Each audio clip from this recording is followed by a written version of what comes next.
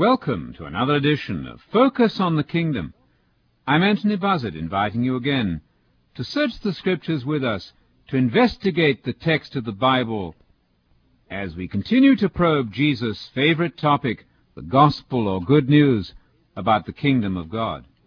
We've been pointing out that the earth and the land are the subject of multiple prophecies throughout Scripture. God is very interested in the future of our planet. It's a great mistake to imagine that this planet is going to be burned up and that we're all going to disappear to realms beyond the sky. That's false to the biblical picture. The Hebrew Bible, those prophets who wrote under the inspiration of God the Father in Old Testament times, unitedly picture a time coming on the renewed earth, this planet restored, when society will be completely different from what it is now. Today we have evils of all kinds rampant in our so-called developed countries and also in those less well-developed. The time is coming, however, when government is going to be of a different order and a different type altogether. Jesus is going to supervise a new world order when he returns in power and glory to sit on the throne of David that was promised to him. As you remember, the angel Gabriel in Luke chapter 1, verses 32 to 35, announced that the Lord God will give the Messiah the throne of his father David, and he's to be called the Son of God, precisely because of that virginal conception. That miraculous creation in the womb of Mary produced the Son of God, according to Luke 1, verse 35. That Jesus is the one of whom all the prophets of Israel spoke, and his destiny is to supervise the world in the coming kingdom of God on this earth. It's a fundamental mistake to imagine that Jesus is just coming back for a second visit and then to rush off to heaven. That's quite false to the biblical picture. We're talking in the Bible about the second coming of Jesus, not a temporary visit. His feet will stand in that day on the Mount of Olives. We read in the 14th chapter of Zechariah, and he's going to rule and reign in the land, according to Jeremiah, the 23rd chapter. The Messiah is destined to place his feet on this planet as God, his Father's representative, and to rule and reign with his saints for the first stage of the kingdom of God, which will be the 1,000 years, and after that into the ages of the ages. That's what Jesus meant by the kingdom of God. And he urges us Christians to pray always, "Thy kingdom come." We're pleading there for God to send his Son back to redress the awful injustices which now plague our earth and society, and to introduce that unparalleled period and era of peace and harmony and governmental stability which will prevail to the far corners of the earth when Jesus is the first successful world ruler residing in Jerusalem, as all the prophets have promised. I've been emphasizing the fact that Jesus divides history, the history of mankind, into two major sections, the present age and the coming age of the kingdom. When people ask about salvation in the New Testament, they inquire, what shall I do to inherit the kingdom? Notice, not what shall I do to go to heaven, but what can I do to inherit the age to come, or the life of the age to come, or the kingdom of God. The expression eternal life or everlasting life in the New Testament is a good rabbinic Jewish expression meaning literally the life of the age to come. So every time they speak about salvation in the Bible, they're referring to the age to come of the kingdom of God on the earth to be established when Jesus returns. Jesus then sees the present age as the present evil age. Those actually are the words of Paul in Galatians 1 verse 4. But Jesus would have agreed that societies as presently organized in opposition to God and as disobedient to his laws and his ways of doing things are in fact evil. That's why we're living in the present evil age. Despite all the blessings of the sun rising upon us daily and the many comforts that we enjoy in Western society, things are evil from a biblical point of view. That's why Jesus urged his followers to pray, "Thy kingdom come." We're praying there for the advent of a new world order in terms of the kingdom of God beyond the second coming. I'm not here speaking of a new world order this side of the second coming. I'm not referring to any kind of so-called reconstruction that Christians might think they could effect on their own without the presence of Jesus in Jerusalem. No, we're talking about the genuine new world order, which will begin only when Jesus appears visibly in the sky and sets his feet on the Mount of Olives, as Zechariah 14 verse 4 promises. Now, just before that time of the arrival of Jesus in power and glory, there will be massive trouble and tribulation centered in events in the Middle East. The entire world, in fact, will be shaken by this stupendous event, which in the Bible is known as the parousia, the P-A-R-O-U-S-I-A, the parousia, or second coming of Jesus in glory.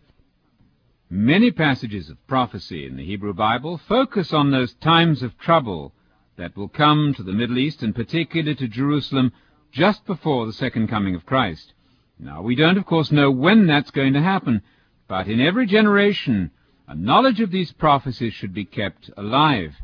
In Zechariah chapter 12, for example, in verse 3, we read that it will come about in that day, that future day of trouble, that I will make Jerusalem a heavy stone for all the peoples.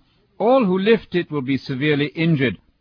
The prophet is referring there to the fact that all those who try to interfere in a hostile way with Jerusalem in the end time will suffer ultimately a grave injury.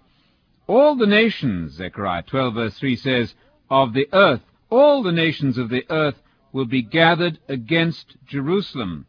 And in the Greek version of that third verse of Zechariah 12, we read the following: Jerusalem is going to be like a trampled stone to all the Gentiles, and all the Gentiles will be gathered against it, and every nation will trample Jerusalem down. As Luke said in chapter 21, Jerusalem is going to be trampled down or trodden down until those times of the Gentiles, that final period of oppression by the Gentiles in Jerusalem, until that final times of the Gentiles comes to an end at the second coming of Jesus, to rescue Jerusalem, the holy city, and to save a remnant of his people, who by that time will be most repentant in view of the suffering that they will have undergone during the period of the Great Tribulation. It's important to note, of course, that Christians are not exempt from tribulation, nor indeed from the Great Tribulation mentioned in Matthew 24 and verse 21. There's no hint in the Scriptures that Jesus comes back before the tribulation to remove the saints from the earth to heaven. Now, some of the saints may escape. In fact, one might be protected in one's own home. But the idea of a pre-tribulation rapture, that's to say, a catching of the saints off the earth to heaven before the tribulation, is not found in the Bible. We have articles on that subject, if that would be of interest to you, for a personal Bible study at home. But for the moment we're concentrating on those times of trouble that will come to the Middle East shortly prior to the second coming of Jesus. We learn then in Zechariah chapter 12 that Jerusalem is going to be trodden down for a period of time by the Gentiles.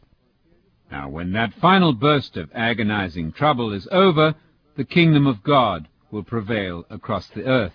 And so we read in the 8th chapter of Zechariah that old men and old women will again sit in the streets of Jerusalem, each man with his staff in his hand because of his age. And the streets of the city will be filled with boys and girls playing in its streets. And then in verse 7 of Zechariah 8, Thus says the Lord of hosts, Behold, I am going to save my people from the land of the east and from the land of the west, and I will bring them back, and they will live in the midst of Jerusalem, and they will be my people, and I will be their God in truth and righteousness. That's a picture of the time coming when the kingdom of God will triumph across the globe. Israel will be restored, peace will come back to Jerusalem, and the Messiah will be there personally, ruling and reigning as king with his saints in the land of Israel, the promised land.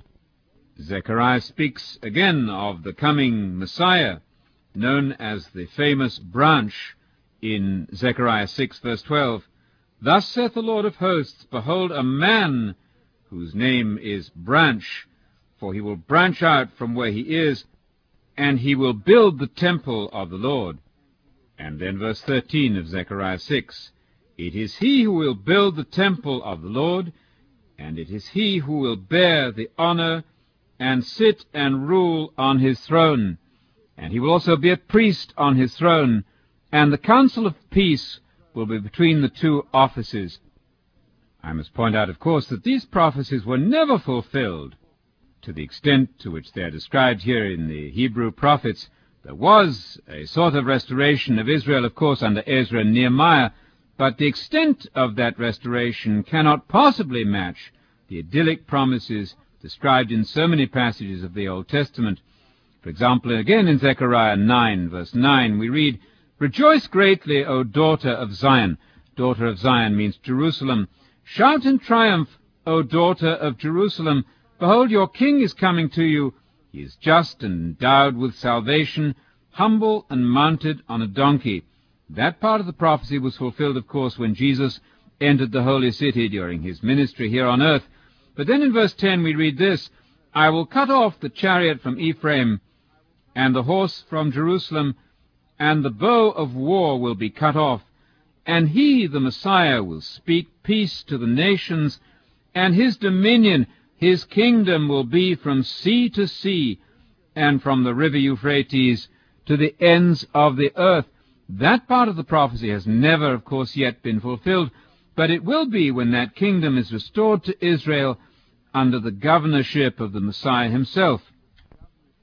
There's another famous prophecy of the Messiah's first coming and his second coming in the 5th chapter of Micah. Micah chapter 5, verse 2 reads like this, a prophecy that we know well.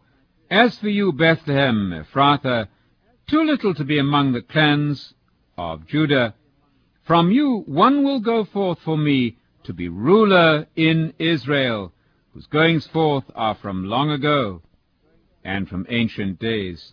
I notice in passing that that is mistranslated in the King James Bible as days of eternity or everlasting. Modern translations have corrected that misunderstanding. The origins of Jesus lie far back in the history of Israel, but not in eternity. Jesus indeed was promised as the descendant of an ancient family in Israel. He indeed was the promised seed mentioned in Genesis 3 and verse 15. But now in verse 4 we find that the Messiah is going to fulfill a particular role. We read this, He will arise and shepherd his flock in the strength of the Lord, in the majesty of the name of the Lord his God. I note in passing that the Messiah has a God. The word Lord in all capitals in your Old Testament designates, of course, the one Lord of Israel, the one God of Israel, Yahweh, or Jehovah, as the word is sometimes pronounced. But that Lord God is the God of the Messiah. That Lord God of Israel, we read in Micah 5 verse 4, will be the one who supervises this coming reign of his Son, the Messiah. The Messiah, verse 4 says, will rule in the majesty of the name of the Lord his God, because at that time he, the Messiah, will be great to the ends of the earth. We leave you with that vision of a bright hope for the future. Join us again as we continue with our investigation of Jesus' favorite topic, the gospel about the kingdom of God.